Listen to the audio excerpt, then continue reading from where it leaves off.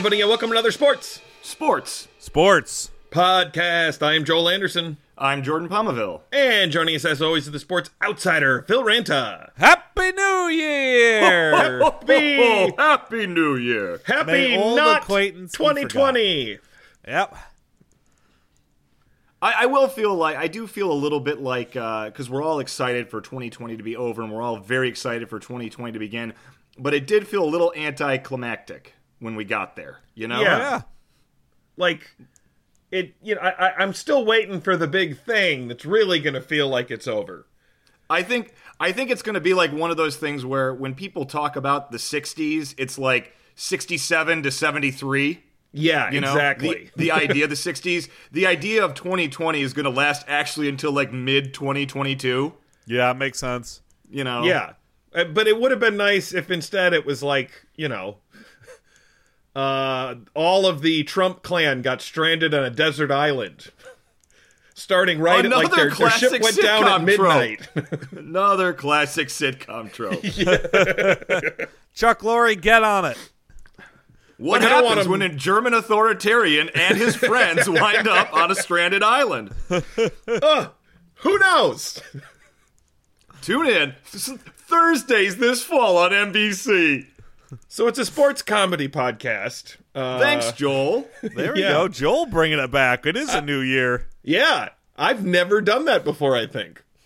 No, you have not. I've kept a note every time I've done it. So I have these little tick marks next to our home office here. Yeah, like you're Maui stranded on the island, right? Any other Moana fans out there? Yeah, gosh, big time. I love that. I hadn't seen an animated movie in quite a while, and then I was like, hey, this is really good. Yeah. Oh, love Moana. Love Moana. Yeah. So it's a sports comedy podcast that occasionally talks about German authoritarianism in Maui. And Moana, I mean. But it's a new year. It's very exciting. And I know, Joel, I know you're with me here. I know this year it's not quite the same. But still, you, like me, love this time of year because it's college bowl season. Oh, yeah. Like, different this year, but still. I remember when I first started to realize that it's like, you can't go that hard on New Year's Eve if you're going to wake up tomorrow and watch, you know, all 9 hours of possible football programming. What am I saying? All 11, 12, 13 hours. And for most of your existence as a Michigan State fan, this was not a problem. Yeah, it's only really come up for me specifically that way. Past 12 years, point. Right? Yeah. Which again coincided with the heavy drinking, so it was really tricky to navigate. But so anyway, it's a great time of year, and something funny happened the other day at the Duke's Mayo Bowl, which was formerly the Belk Bowl, and before that the Continental Tire Bowl, held of course in beautiful Charlotte, North Carolina. I thought the Duke's Mayo Bowl is one of those ones that's been around forever, like the Rose Bowl or the Cotton Bowl. You'd think that because of its classic name. Yeah. But really, no, this was just another bowl that was started around 2002 or maybe the late 90s as the Continental Tire Bowl, then the Belk Bowl, now the Duke's Mayo Bowl, which apparently is like the second most popular brand of mayonnaise in the South. Wait, what? What? Oh, I guess I've never heard of Duke's Mayo. Well, mayos are very regional, right?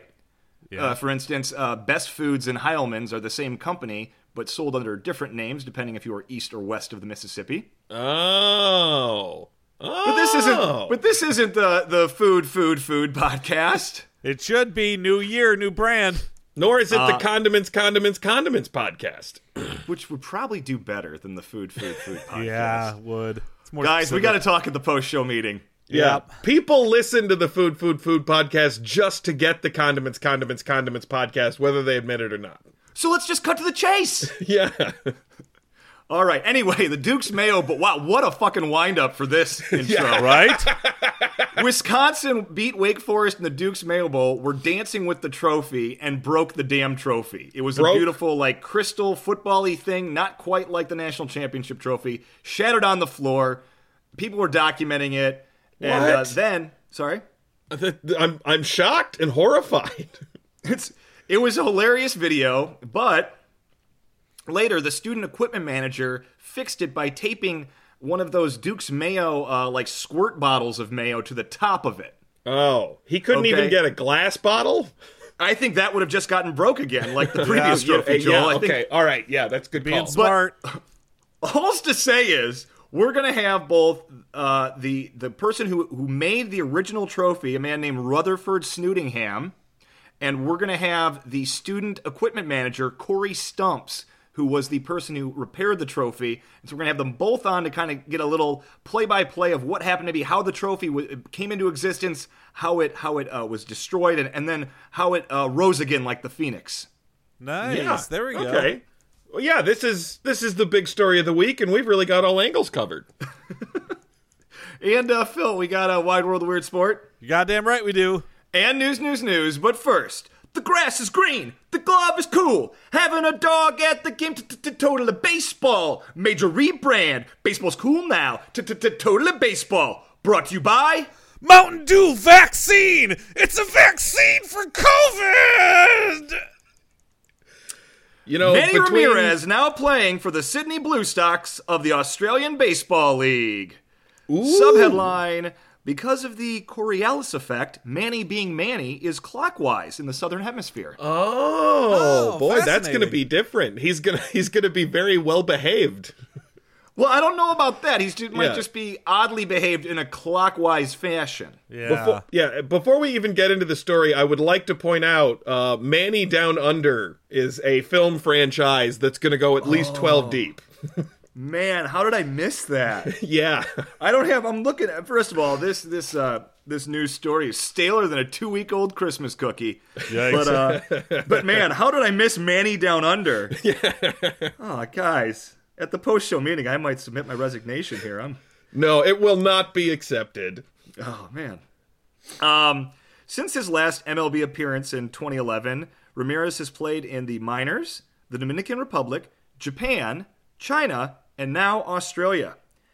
Manny is 48 years old and is one of those guys like Ricky Henderson who keeps playing ball because it's all he knows. However, unlike Ricky Henderson, Manny keeps playing ball because it's quite literally all he knows. Does not know anything else. Actually, when asked by Australian reporters, this is just a case in point. When asked by Australian reporters what it was like to play baseball down under, Manny narrowed his eyes and carefully articulated, under what?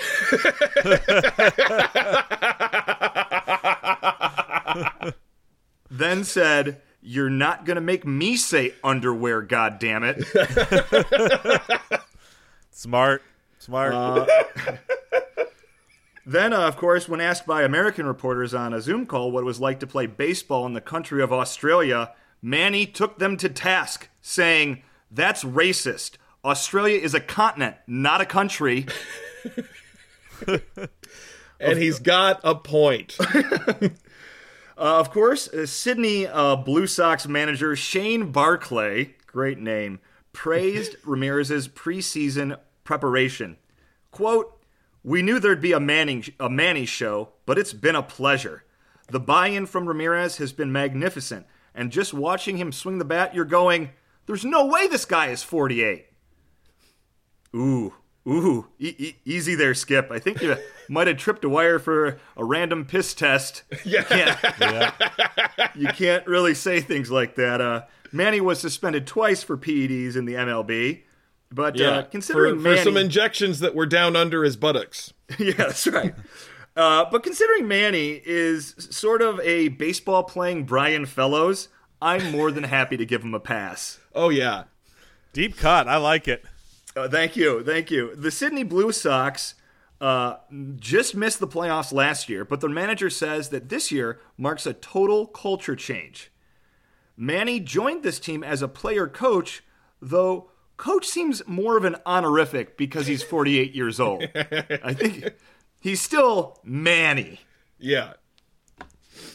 It was like that kid on the drum line where it was like he was a senior and he was still playing cymbals because he was not very good at drums at all. But it was like, well, he is a senior. We sort of have to give him some amount of respect.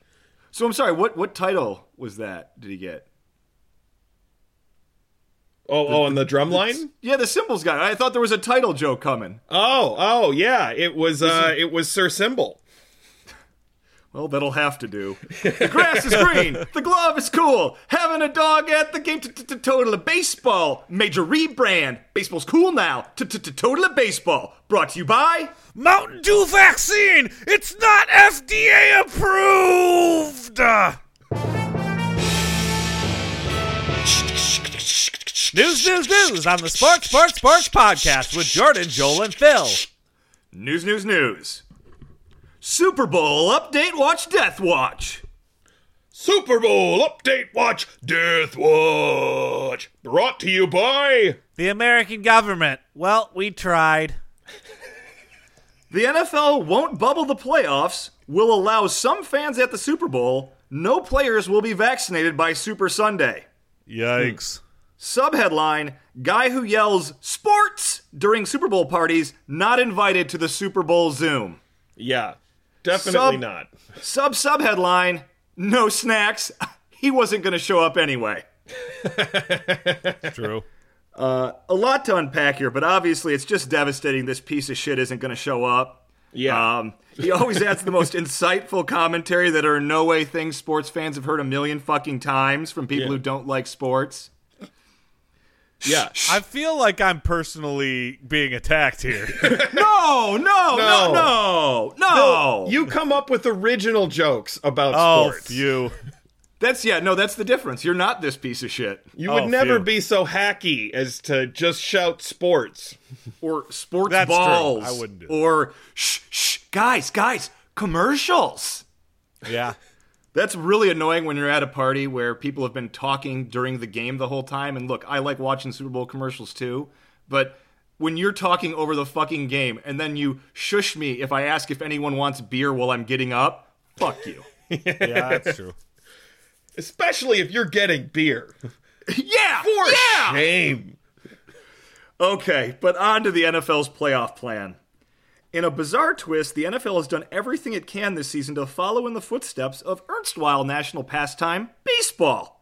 No bubble, a lot of testing, never stopping the season no matter what, and crucially, lower ratings. But now it appears the Shield is going to deviate from that plan. The NFL, in its own words, will prohibit mandatory local bubbles during the postseason. Now, Prohibit mandatory bubbles? Yeah, so teams can do bubbles on a voluntary basis, okay? But they are prohibiting mandatory playoff bubbles, which, now, look, even baseball realized after a Marlins early season COVID outbreak that's one thing. But losing postseason games that also somehow feature the Marlins is another thing entirely. Yeah. Okay?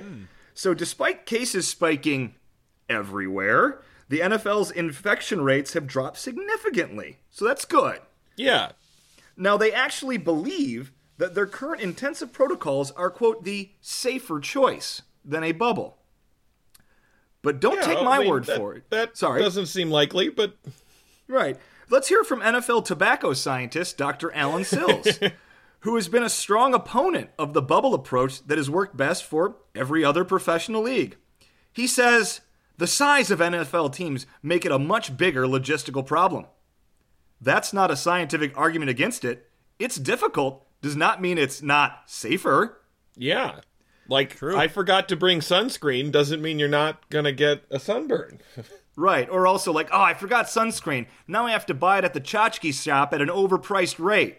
Yeah, no, it sucks, but you still do it. Yeah, better decision, and I can say this from experience, than going, I'll just try and stay out of the sun and getting scorched.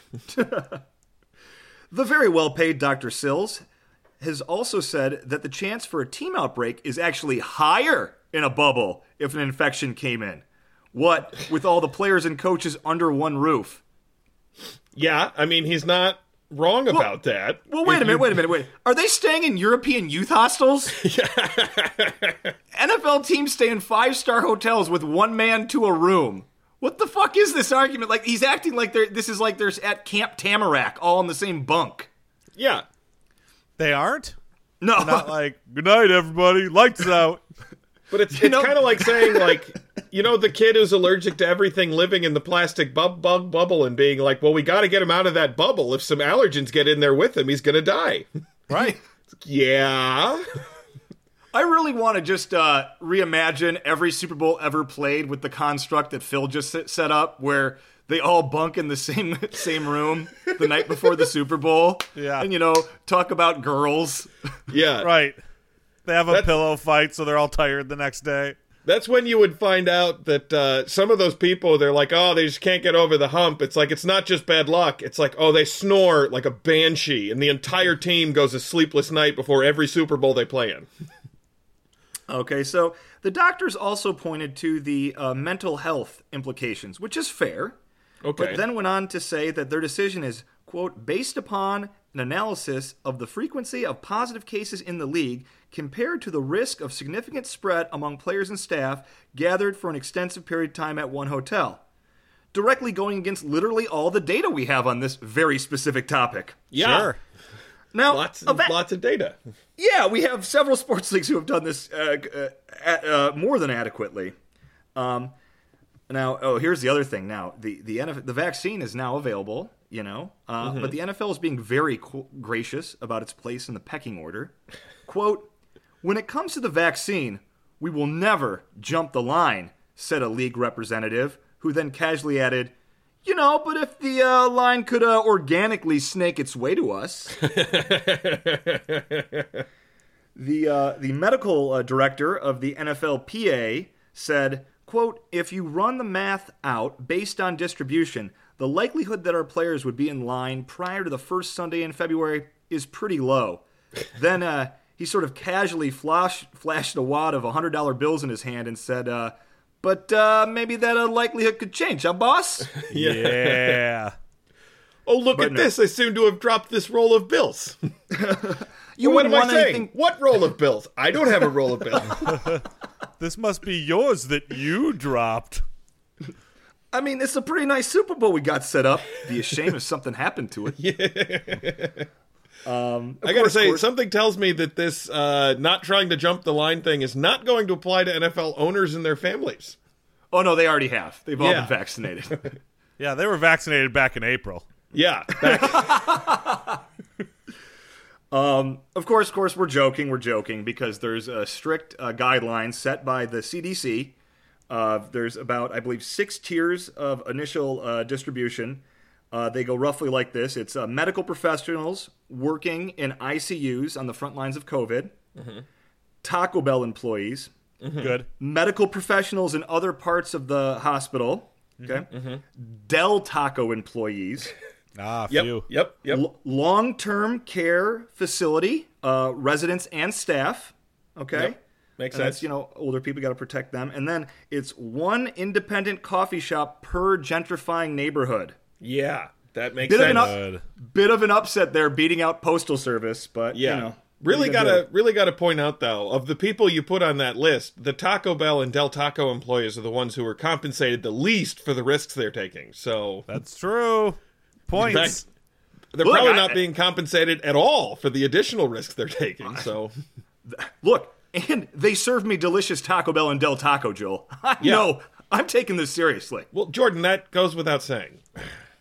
Now, in terms of the Super Bowl, everyone's wondering about the executives from the NFL's sponsors, right? These individuals make up 98% of the Super Bowl attendance, with the remaining 2% being winners of sweepstakes held by those sponsors.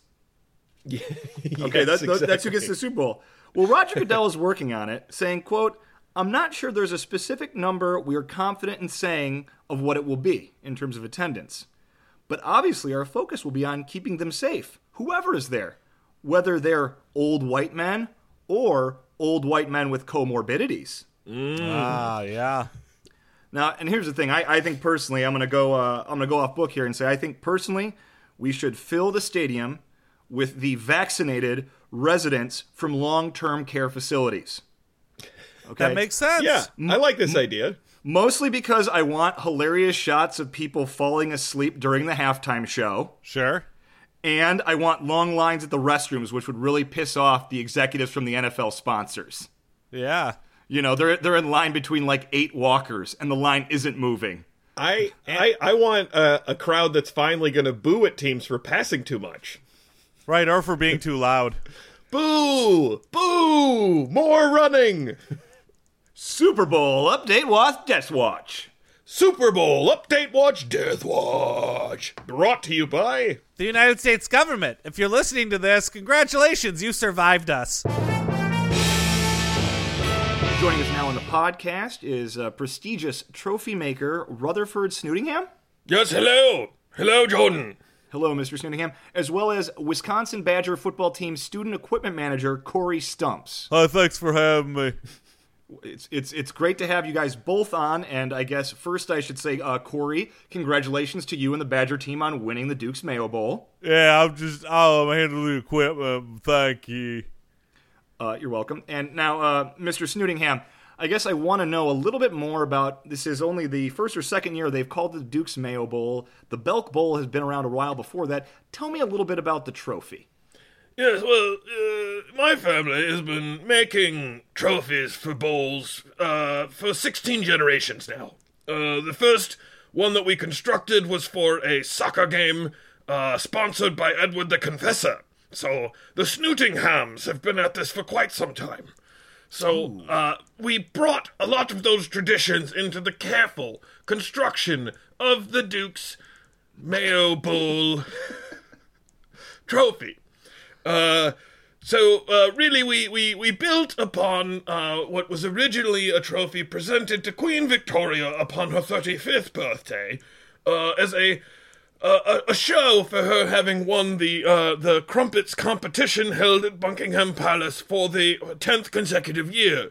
We felt that both her 30th birthday and the 10th year in a row being quite an occasion, we constructed a Waterford crystal crumpet that we placed atop a tower, which was made from, refined turtle bone, and on it a base, which we used the ashes of a dead Irishman pounded into a firm hold. That sounds tremendous, and that's, I'm sorry, but that's the crumpet trophy. You're not even. That was the original crumpet trophy. Obviously, the ashes of dead Irishmen would be a little bit politically incorrect these days, so right. We have shied away from that and used gold instead. But yes, so this time I simply decided to replace the crumpet with a football shape. Okay. And then for roughly 5.5 years, we've been collecting the crystals and gently tapping them into place with very small padded hammers. And of course, the crystal holders, who are lower class people that we hire, and they must hold the crystal without allowing it to move at all for 278 straight hours. So that was a very long and involved process. We lost several crystal holders as we were at it.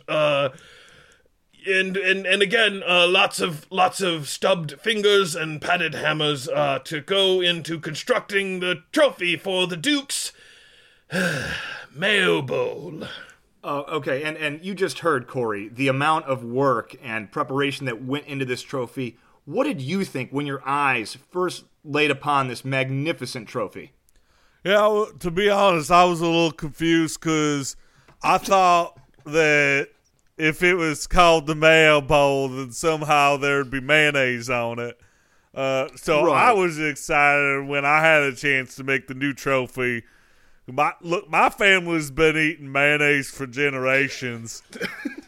My great-grandma used to put mayonnaise on her steakums. Didn't even put it between bread or nothing. Just put it right on top of the steakums and ate it. So I feel like I have a lot of expertise in mayonnaise that I was able to bring to me making the new trophy, which frankly I think is even better because when you look at the trophy, you say, yeah, that's for a mayonnaise-related win. because there's mayonnaise right there on top of it. The hardest part, though, is I had to go through a bunch of bottles of mayonnaise to find the one with the latest expiration date.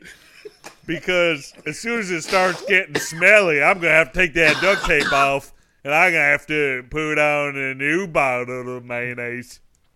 That's going to take me an hour or two. I might stub my fingers or, might get sticky duct tape stuff on my fingers. That's hard to wash off. So I'm putting myself in a little bit of risk here, but it's worth it for the team. I think both of you. I think it's really fascinating to hear the different roads you both took and the work that went into making these two versions of the same trophy. Yeah. Yes, actually, I should say that I did use a little bit of mayonnaise in inspiration. I had the chef whip up some fresh mayo to eat with my dear father, who had, of course, been running the Snootingham's business across 3 monarchs and 85 years, and had been with us for a very, very long time. And upon finishing the base, we said to ourselves, well, I suppose if it is a mayo bowl, we should prepare a little mayo to have with, of course, roast beef and some pommes frites. And unfortunately, it was at that meal that my father collapsed dead. I'm sorry. Making the Duke's Mayo Bowl trophy the very final act of a very long and glorious career that he had. So obviously it was a trophy that, in spite of it being for the Mayo Bowl, it held a lot of sentimental value to me as a legacy of his time, working in the Snootingham Trophy business. But I'm sure the squeeze bottle, whichever that is, of mayonnaise that you placed upon the base is just as good. Yeah, no, my dad also helped me with this trophy. So when I was duct taping the mayonnaise to the thing, he said, well, it's the Mayo Bowl, so maybe you should have a bowl of mayonnaise. And I said, well, I've been an equipment manager a long time, and rule number 1 of equipment managing is if you have something that's wet or sticky, you want it to be inside of something, or else it's just going to spill everywhere. So then he started drinking and yelling, and I started drinking and yelling. And then finally, I just knocked him clear out. And I just punched him, and he collapsed on the ground, and I finished the trophy. And then when he finally came to, he said, yep, that is better. You're right, son. I love you. And excuse we had me, a good hug. It was a very important moment. All of this would have happened in the locker room immediately after you smashed the trophy. Yeah, he was there. Yeah. He likes football. I like football. That's why I have the job. My father despised football, which I believe you call soccer. So I imagine he would have despised your football as well had he lived long enough to actually watch a game. Yeah, that could probably be, but, what's most important is that the best trophy won, and better luck next year. The best trophy! The best trophy! Yeah. You're really going to say that to a Snootingham? Yeah, I mean, so they also dropped my trophy a couple times. It just bounced right back up. It's got a lot of plastic. Oh, that's really nice. So I would say it's kind of interesting here that you both took different roads there. You both had really sweet stories about crafting this with your fathers. Yeah. But I must say, Corey, it appears that your trophy was maybe a little more durable than Mr. Snootingham's. Yeah, and frankly, I believe that art has to be a marriage of form and function. And it just turned out mine was just a little bit more functional, Functional? I do tell you that if the trophies had been placed behind some Italian glass in a finely made trophy case and observed from behind there with the appropriate lighting, I feel like the interplay of light within the carefully handcrafted crystal football would have exceeded that of your squeezed bottle of mayonnaise. Oh, I was actually thinking about the interplay of light when I was making mine too, which is why I had the label facing forward so that it's nice and reflecty on the back, so that if the sun hits it from the back, it's just mayonnaise. So it just bounces the light real nice. Well, I must say, I was hoping to come to some sort of better agreement here, but I must say that the legacy of my father has been gravely dishonored in horrifying ways. Well, my dad's pretty happy, so let's just call it a wash when it comes to fathers. You know what? I'm glad we could have this meeting of the minds, as it were. So I guess, Corey, real quick, when you're gonna take this back to Wisconsin, I assume it'll be in a trophy case with all of Wisconsin's other bowl trophies. So I don't know if several you guys, of which were made by my father. I believe that Citrus Bowl and all of that. I guess last question. I don't know. Maybe you guys have already talked about this. Do you think the trophy will go in the trophy case as is with the squeeze bottle Mayo thing on top, or Rutherford, are you going to be making a replacement crystal football that they could maybe put back on there? Like, how is this going to be seen for all of eternity? Certainly, the opportunity to take a piece of work that is so meaningful to me and my family's history and to my dearly departed father and return it to the state in which we had tried to give it to the world in the subtle statement of elegance and beauty that it was, that would certainly rest well with me and the Snootingham estate. Nah, we're good. All right. Well, thank you very much, Corey Stumps and Rutherford Snootingham. It's been great to have you on the podcast. Yeah, thank you. No, thank you. And now it's time for another wide world of weird sports. Oh, it's Wide World of Sports time. Everybody loves Wide World of Sports. Wide World of Weird Sports. What do we got this week? This week's Wide World of Weird Sports, Mystery Alaska. Movie day! It's a movie day! Of course, it's after the new year. We're all probably still a little hungover. We have to have a movie day. Yes! And a murder mystery at that. There we go. Mystery Alaska is a 1999 American comedy drama film directed by Jay Roach about an amateur hockey team from a fictional small town of Mystery that plays an exhibition game against the NHL's New York Rangers. What an improbable plot. Yeah. I feel like you wanted a little too much credit for giving us the synopsis there, Phil. I know, I was selling it too hard. I think that one of the Rangers' butler did it. Well, let's see if that turns out to be true. Yeah. It was shot in Banff National Park and in a town built for the purpose outside of Canmore, Alberta. So they built a shot whole town for the movie. They shot Day for Canada. Exactly, Day for Canada. The plot: Sheriff John Beebe, who is married to Donna, is one of the town folks that play its Saturday game, which is a weekly hockey game played on an open pond. And he's got a real nose for clues. Yeah, he does. He's got a nose for news, and he's going to use it. The entire town, which is hockey mad, turns out every week to watch. After the game commences, we see young Steve Weeks in the stands kissing Marla Burns, the daughter of the town's judge. Oh.